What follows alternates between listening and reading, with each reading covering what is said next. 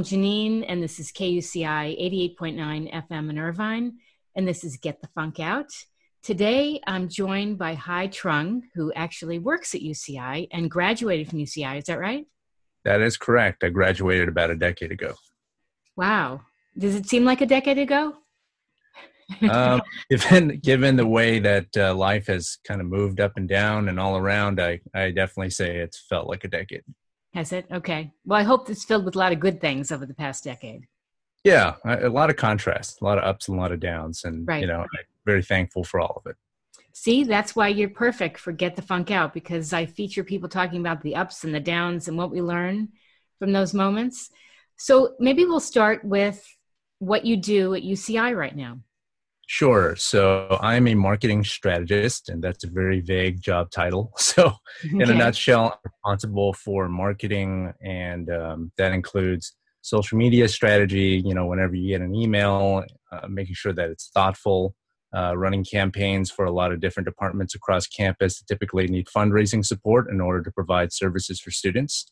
I also oversee one of the largest summer programs in the UC system, which handles all of the courses that students typically take in a given summer, and that provides a lot of support for students, flexibility for them to graduate on time, and also a lot of financial resources for the rest of the campus to provide a lot of student-facing services as well. That's great. So, yeah, it's a very eclectic job, and I kind of just fell into it because I have a liberal arts background and did not expect to be a marketer when I was in my 20s.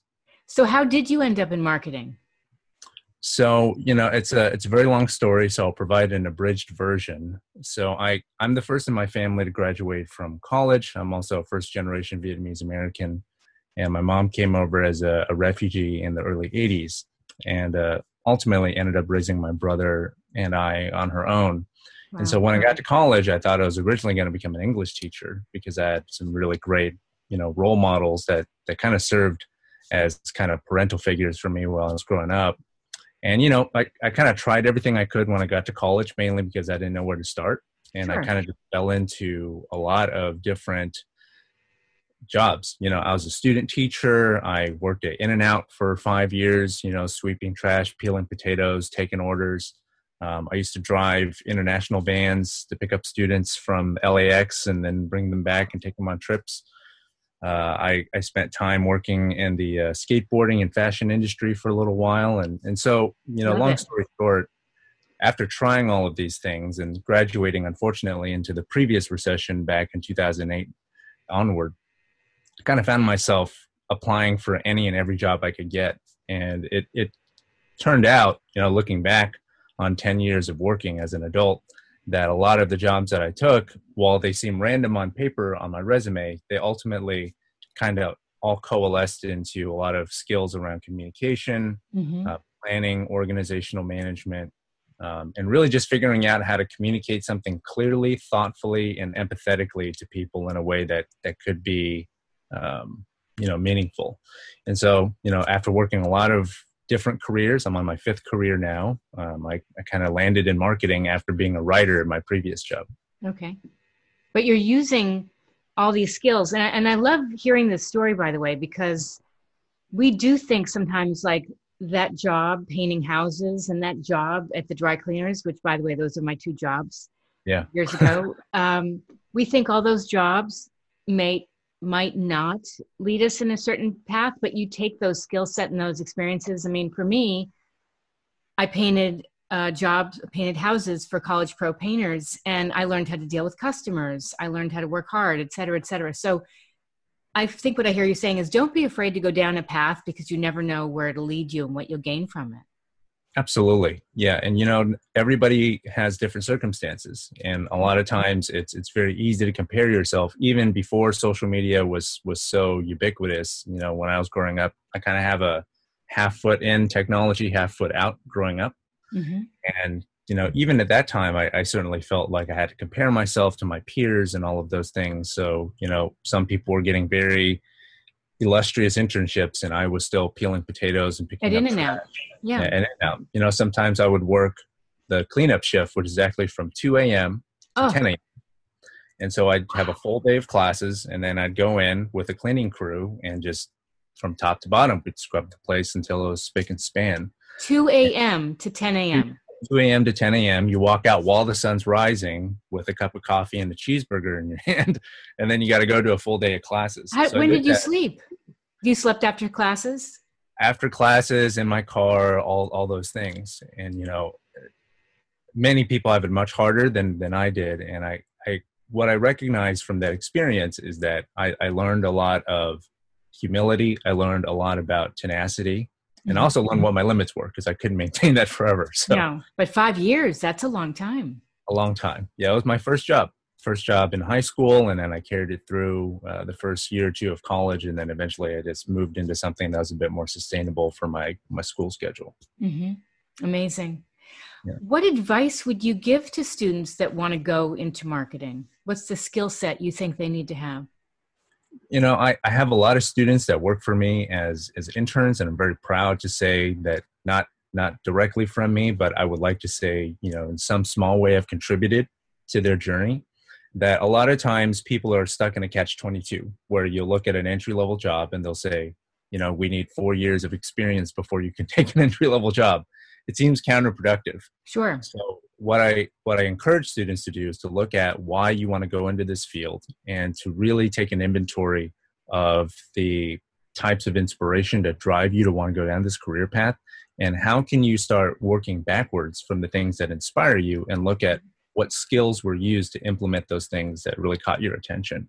So if you looked at a campaign that really, motivated you to look into this career field, what did that team look like? Who were those people involved? What kind of skills, tools, technology, software, all of that was used in order to implement that thing? And have you thought about reaching out to those people, or people that work, in that space?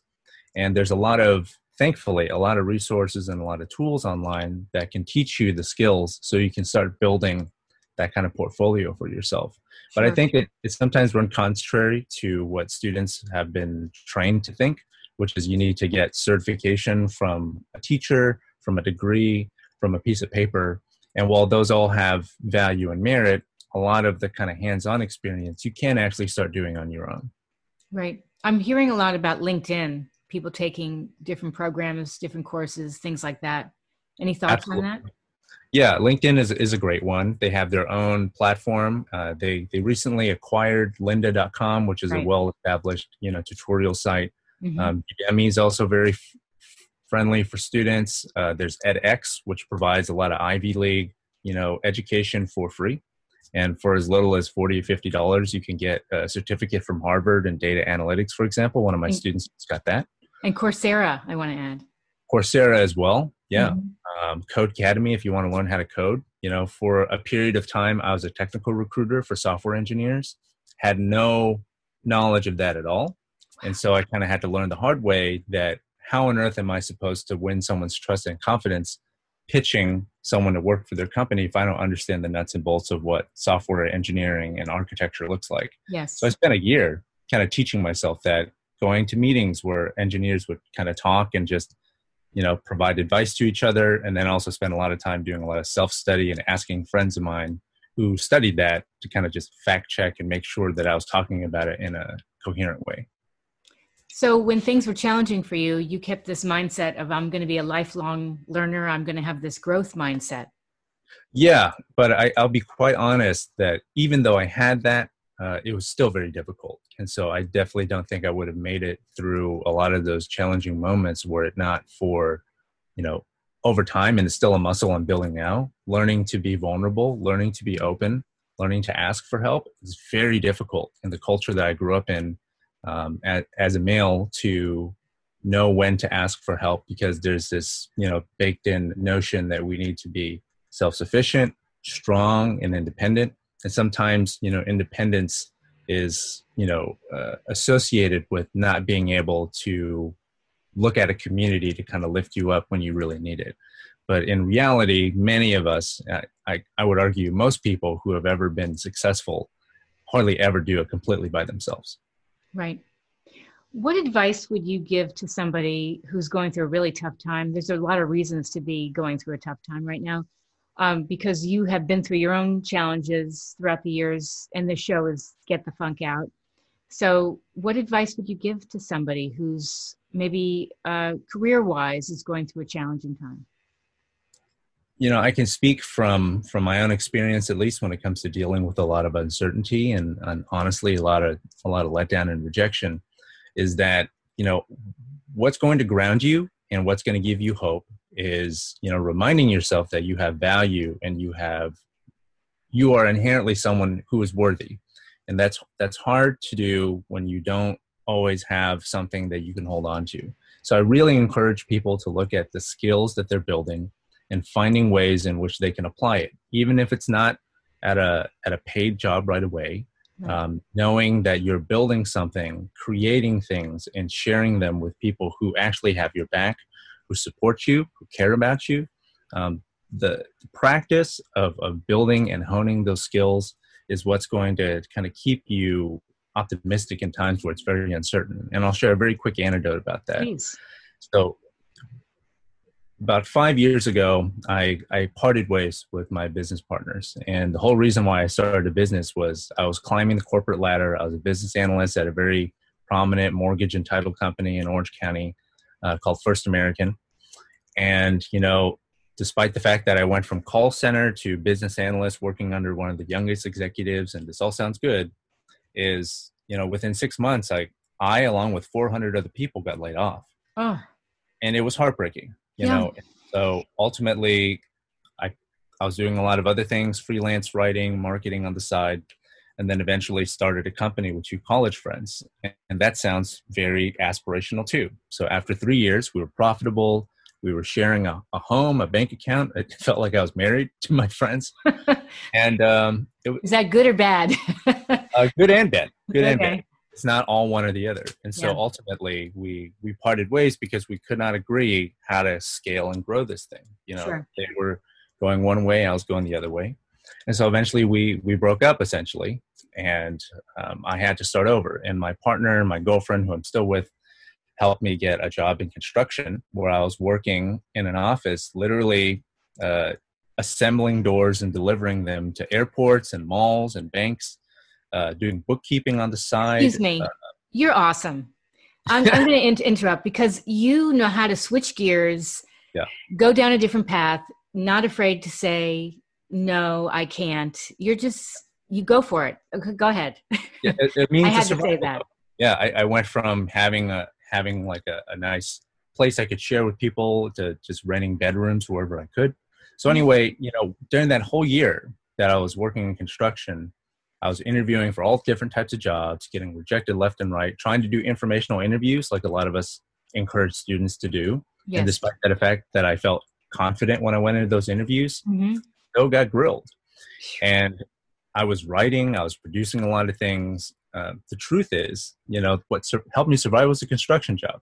Even though I got a lot of prominent placements with my writing and my articles and all of that, that was not enough to pay the bills or pay my car payment or any of those things. Right. And so it took me a good, almost 12, 14 months to actually, quote unquote, land on my feet again in a space that felt comparable to where my peers were. And even though I did land, it took me another 2 years to finally learn what it meant to negotiate for yourself. And excuse me, was that in construction or outside of construction after that? Construction. So out of construction. Leaving the construction gig and then being able to apply that year of writing effort, I finally found a gig at my alma mater. I never planned to work at my alma mater, but a small... We never plan what happens. Exactly. Yeah, so a small contract gig turned into a full-time job. Full-time job eventually evolved into me now being a marketing strategist and all of that. And, I've been able to present at conferences across the country now, been able to really do a lot of things and cross those off my list. But I'm 32 now, right? So I can only imagine what the pressure feels like for someone who's 20 or 21 and you have a friend that's, flying off to do some amazing thing and you feel like you're stuck. Yes. I just want to encourage all those people, I wouldn't say I'm a late bloomer. I just would say that my circumstances required that I had to approach life differently than other people. So yeah, just hold on to hope by fortifying those skills. And it's okay if the skills don't necessarily translate immediately. If you got to kind of roll up your sleeves and do something that doesn't always merit, posting on social media all the time about it. That's a lot of people's lives, and that's okay. If you can hold your head up high that you're doing everything you can, then that should be enough. Yes. But also, I think people saw things in you that you were able to pivot and try new things, and you had many different skill sets, and you could take those skill sets and apply it to different arenas. And I think that's a very valuable attribute to have. Thank you. Yeah, it's I learned it from a lot of people I've met over my lifetime. So it's been a communal experience, getting to where I am now. Yeah. I think also going through adversity, going through challenging times, it makes you be more resilient for the next thing. And you're not melting down and crumbling. You're taking a lesson from each moment, each challenging moment, and you're growing and you're expanding and saying, what can I do now? And it just sounds like that's what you've done. And also you have a podcast. Yes. Yeah. So that was a project I started just to kind of heal. So I went through a lot of tough times, and I started thinking, how can I start turning these into things that hopefully can help other people? Mm-hmm. So I started recording episodes in my kitchen. I actually was a DJ at KUCI for a while too, had a show where we explored similar topics. And so, yeah, it's been going for about a year and a half now. And how often do you do it? At first I was doing it every other week. Now with everything going on, I've focused my efforts on other things to, support what's going on. But it's, I've thankfully been able to get 2 seasons worth of content out, and I'm very happy about that. That's great. I feel like producing any kind of content right now that can touch other people is the ultimate act of kindness.